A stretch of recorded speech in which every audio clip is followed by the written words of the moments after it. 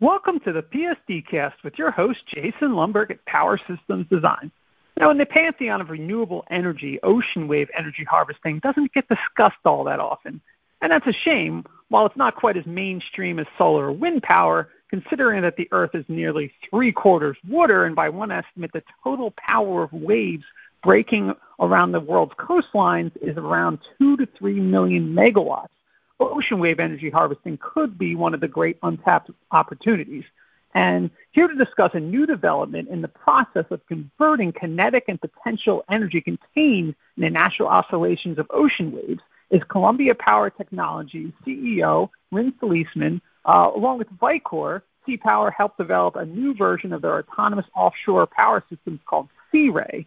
And today we're going to learn a little bit more about this new platform. So, Ryn, thanks for joining us. And before we go any further, can you give our listeners a brief intro to CPower, please? Sure. And good morning, Jason. Thanks for having me on. So CPower is an ocean energy company, which means that we are delivering a host of technologies that convert ocean energy, wave energy, mechanical energy, into other usable forms of energy. That might be electricity, as it is in the case of the Sea-Ray that we'll talk about today. It could be hydrogen or ammonia, potentially for fuel cells. Okay, so can you explain how CPower's focus ties into a DARPA project called Wave Energy Buoy Systems? Sure. So CPower, we got our original start from a technology license from Oregon State University. Oregon State in the U.S. is one of the academic centers of gravity for wave energy research. And our original mission, and we still retain this mission, is for utility scale systems. These are large megawatt scale devices that are connected to the grid, providing wholesale energy into for homes and businesses ashore. The DARPA project, we teamed with actually the University of Washington Applied Physics Lab, and this was a project that DARPA was looking to create a tactical network, wired network, a fiber optic network offshore, and needed power, obviously, for that network. And because of all the hard work that we had done on the utility scale systems, we were able to fairly quickly devise a small 100-watt system that could be used to power this fiber optic network offshore. And that's really, for us, where we started to understand that, again, while we had been dwelling at the megawatt scale end of the power spectrum, that at the far opposite end, at watt scale and at kilowatt scale, that there was potentially a pretty big opportunity. And that opportunity really was driven by this need to deliver more autonomous, electric, digital systems offshore, systems that didn't require a ship and a crew to run them. Right. Now, let's take a step back. In a general sense, how underutilized is ocean wave energy harvesting as a renewable energy source, and why do you think that is? Yeah, I always kind of use the phrase that if it was easy, everybody would be doing it, as kind of the quick answer. And it is a very hard problem. I mean, anyone that has a boat or spends any time on the ocean knows that whatever you put out there is going to break, and it's going to break at a time that you don't want it to break, because the ocean is a very energetic, it can be very rough, and that requires or demands a level of survivability and reliability for any technology that you put out in the ocean. And the problem when you do that is a tendency to want to over-engineer a piece of equipment. And if you over-engineer it to make it safe and reliable and make sure nothing's going to go wrong, that tends to drive up the cost. And once you drive up the cost and the size, it's a very difficult problem to solve all of those different constraints.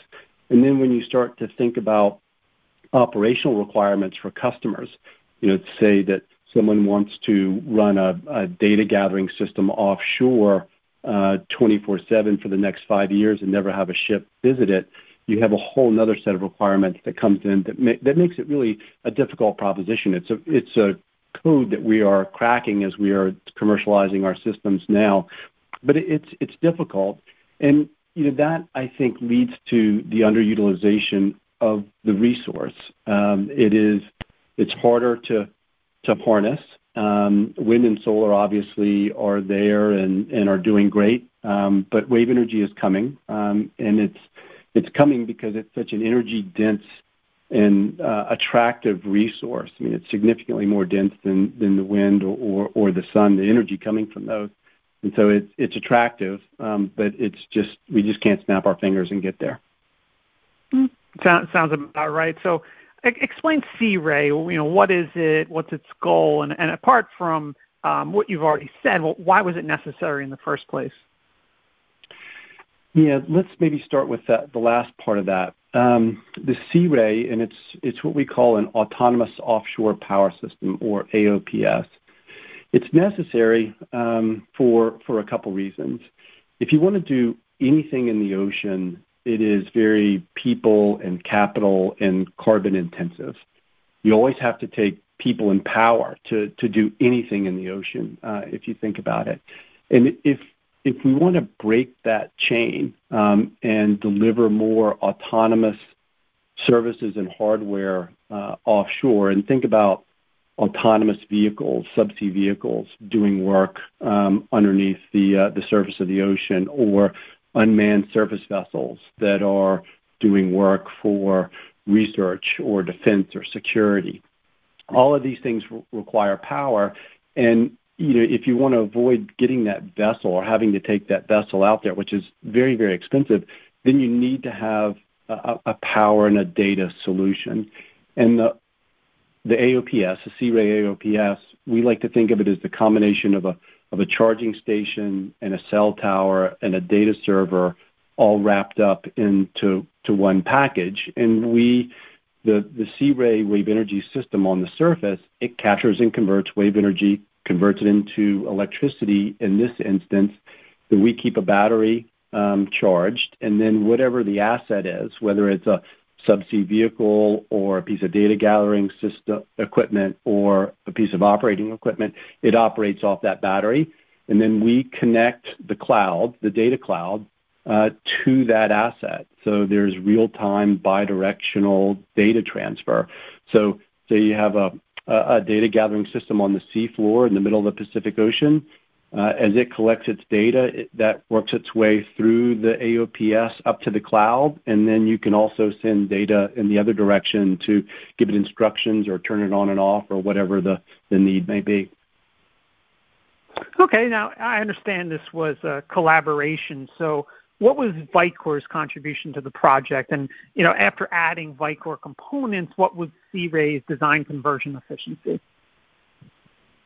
Sure. Part of the challenges I did mention earlier of wave energy is that it is a variable resource, and what is critical is that we harness that power so that it is in a usable form.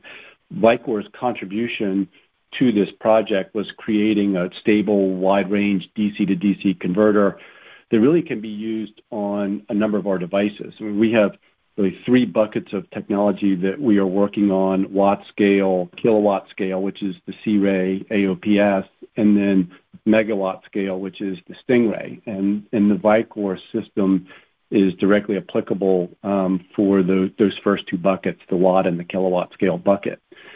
And then from an efficiency perspective, efficiency with the wave energy system is it's a bit of a tricky topic, right? Because there's hydrodynamic efficiency, how well we capture and convert the energy, and then there's also electromechanical and power electronic conversion, and then the energy storage.